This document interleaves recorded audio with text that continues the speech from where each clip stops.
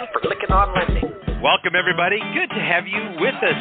Welcome to Licking on Lending, a weekly mortgage market update providing up-to-the-minute information on interest rates, loan programs, and hot industry news, all related to the mortgage industry.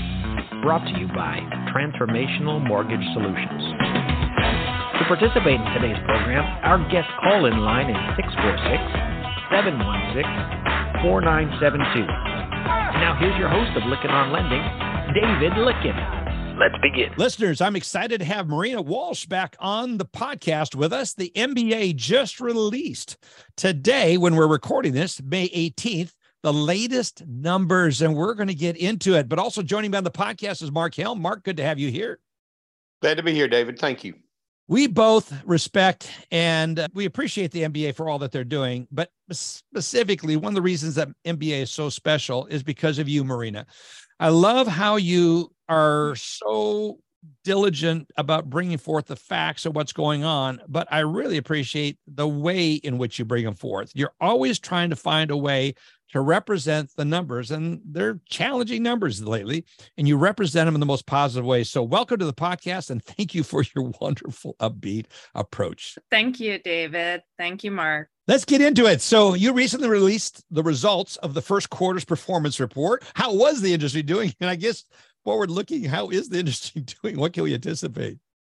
Yeah, this performance report, it's important to keep in mind that this is representative of about 325 independent mortgage companies and a few subs of banks. So it's representative of one segment of our industry, but it does give a good barometer of how things look profitability wise. We look at revenues, we look at expenses, we look at net profits. And the headline number is that for the fourth consecutive quarter, we are still in the red. So net production losses at about 68 basis points. Now that's better. Speaking of the good news, it's better than what we were seeing in the fourth quarter at negative 99. But needless to say, still experiencing very challenging conditions right now across the board still. Volume was down again in the first quarter too. Yeah, let's get the sampling size. What was that number again? Yeah, about 325. 325. And then how many IMBs are there in you, if as best you can determine? I know there's been a lot of mergers, some companies going out of business, some mergers. What's the number that you're estimating right now? Yeah, let me see. Based on I'm trying to think what we have in our HMDA data. Give me 2 seconds and I can probably come up with a good estimate for that. I don't want to throw out the wrong one, but needless to say, independents in general have gained a lot of share. So in terms of the overall industry right now, independents are at over 50% of both purchases as well as refinances altogether. So market share is continuing Yeah. So in terms of thousands, it depends on the year in terms of how HMDA is being reported. They change their reporting guidelines. So sometimes it's hard to look in aggregate and come up with a number that makes sense. But again, in terms of share, you're talking about over 50%. In terms of the number of companies reporting altogether, for non-depositories, there's about 881. That was as of 2021 in the HMDA reporting. Okay. So that's it all together. In terms of the number reporting overall, about 4,500 companies reporting altogether. There are a lot of community banks and credit unions in this space, about 1,900 community banks and 1,300 credit unions. But they don't have a big share. The share is really the non-depositories, that 881 companies has a bigger share. And then, of course, the large depositories, of which there are about 125. Marina, do you think we have any kind of revenue or cost problem still in the business?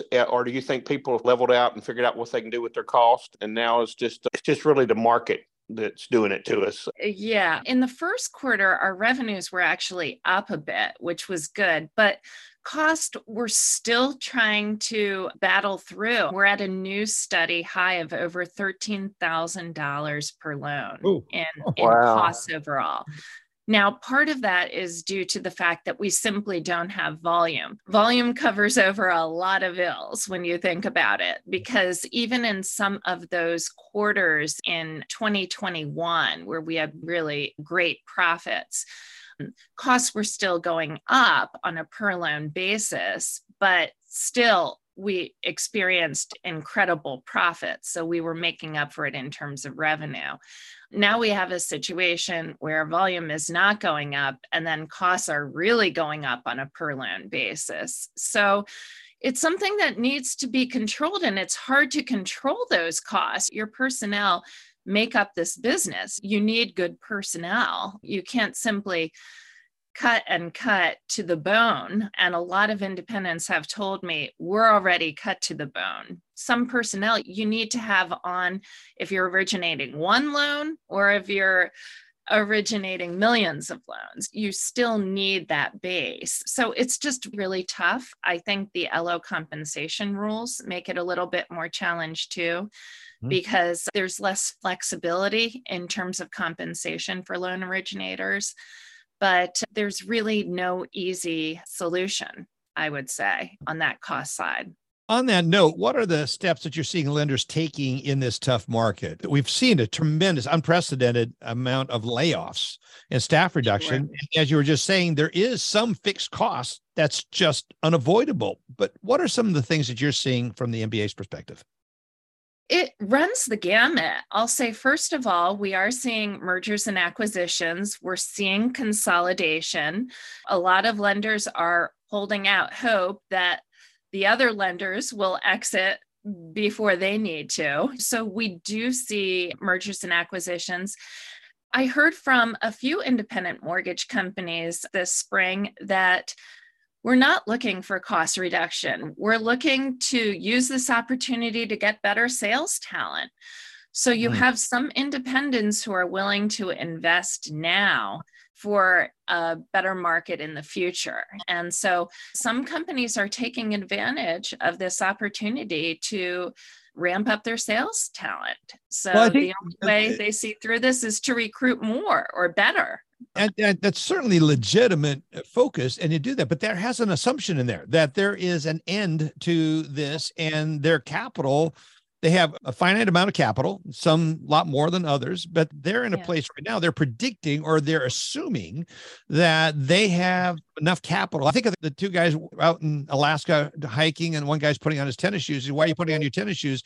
He says, "We're in bear country." He says, "Well, I just want to be able to run away from the bear." He says, "You can't outrun a bear." He says, "No, I'm not trying to outrun a bear. I'm just trying to outrun you." I think that mentality out there is that all we need to do is stay ahead of the guy that's going to get eaten behind us. And as a consultant and as a coach, Mark and I are always looking for what is the right narrative that we should be passing on to our clients. So I really appreciate your perspective on that and these insights. So LO Comp, you touched on a little bit. Is there any initiatives to do anything about changing LO Comp? Anything that the MBA is initiating, or is this one of those untouchables, Marina, in your mind? Certainly, there was a recent request for comments, and MBA submitted a comment letter regarding changes to the LO Comp rule. That happened last month, and it's out there, but it's slow going in terms of changing that. It's been on our agenda for many years now to get that changed, but nothing is impossible. It could happen. So the best we can do is to continue to advocate for that.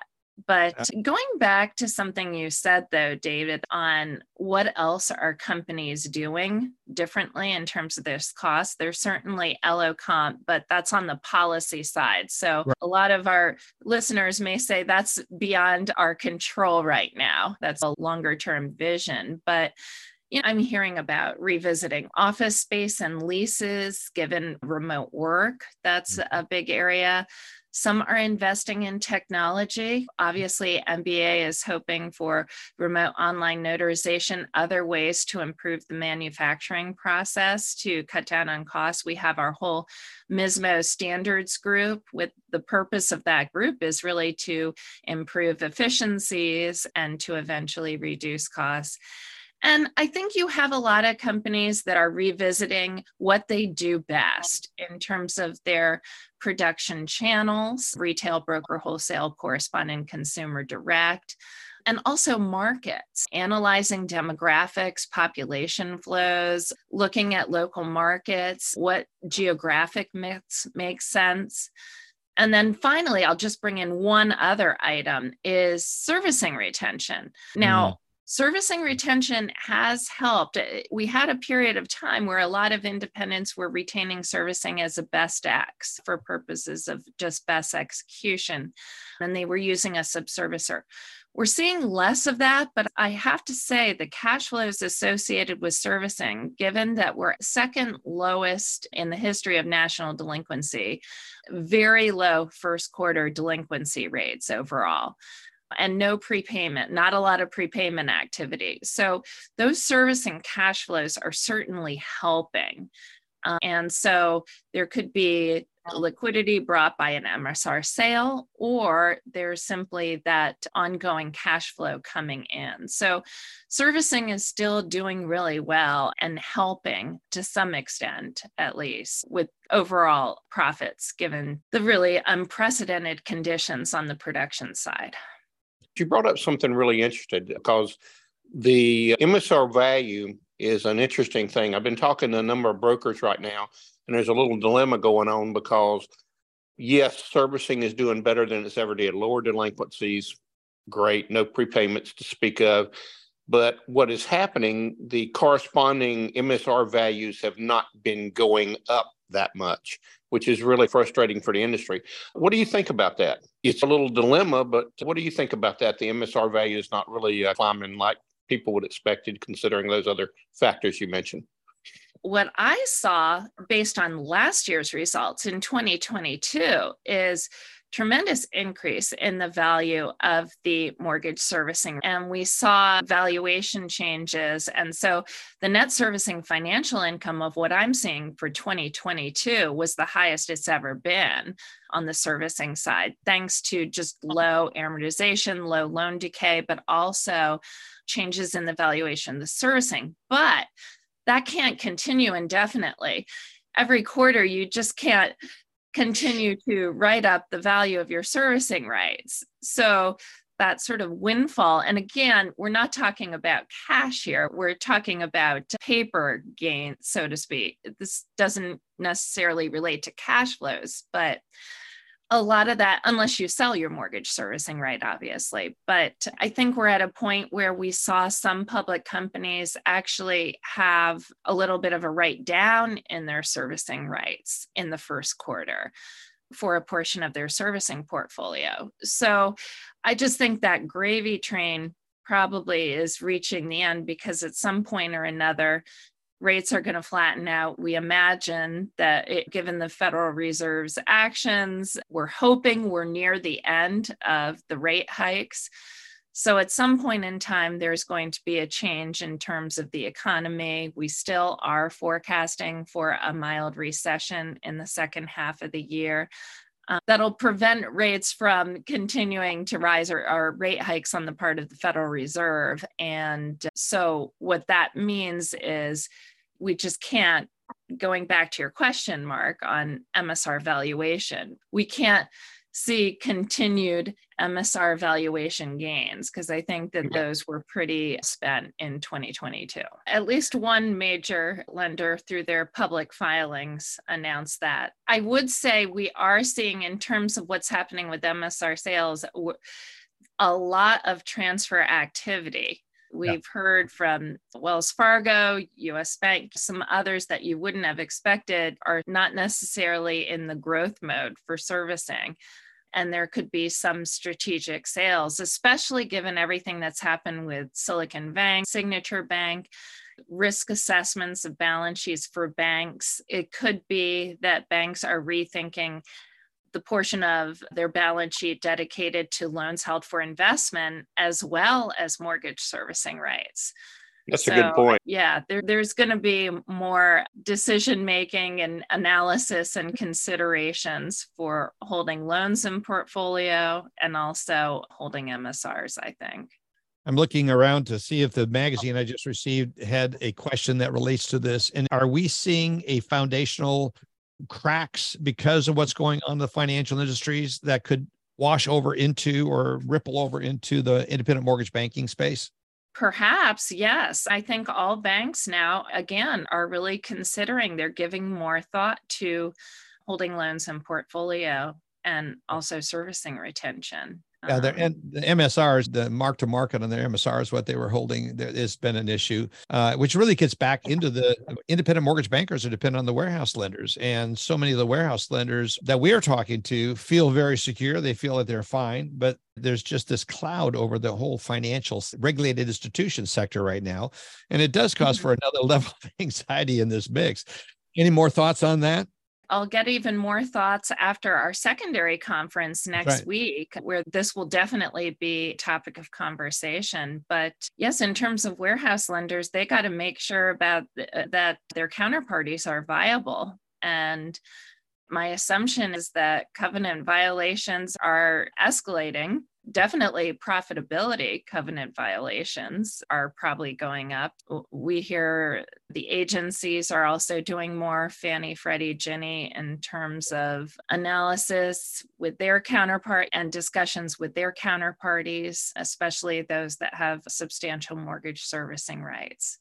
Marina, do you have any idea the number of companies that are reporting HMDA data? Yeah, plus or minus about 3,200. It really depends because they've changed the reporting requirements for HMDA over the years, but right around there, 3,200. Thank you. Marina, this is all such valuable information. And you mentioned the MBA's secondary conference next week in New York. Again, we're recording this on the day you release this data. So listeners, let's get a little bit of insights. What can we anticipate hearing, and what's this event going to look like there? Yes, it's going to be back at the Marriott Marquis, which is our signature place for the secondary and capital markets conference and expo. And it's going to be 2.5 action-packed days. We're going to have representation from all of the major agencies there. We're going to have, of course, our signature mortgage market outlook there, headed up by my boss, our chief economist, Mike Fratantoni. We're certainly going to talk about the future of financial stability. That's actually our opening session. Speaking of that, we'll have Federal Home Loan Bank perspectives. And and also have some fun things like our Empower sessions, and Dave Winfield, the baseball player, will be represented there. So mixing in a little bit of fun as well. Yeah. It's always a great conference in a great city, and it's good to see that it's back.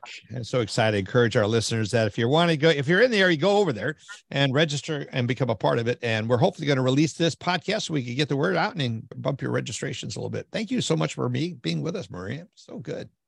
Thank you, David. Thank you, Mark. Thank you. You've been listening to Lykken on Lending, a weekly mortgage market update with your host, David Lykken of Transformational Mortgage Solutions. Join us next week, and thanks for listening.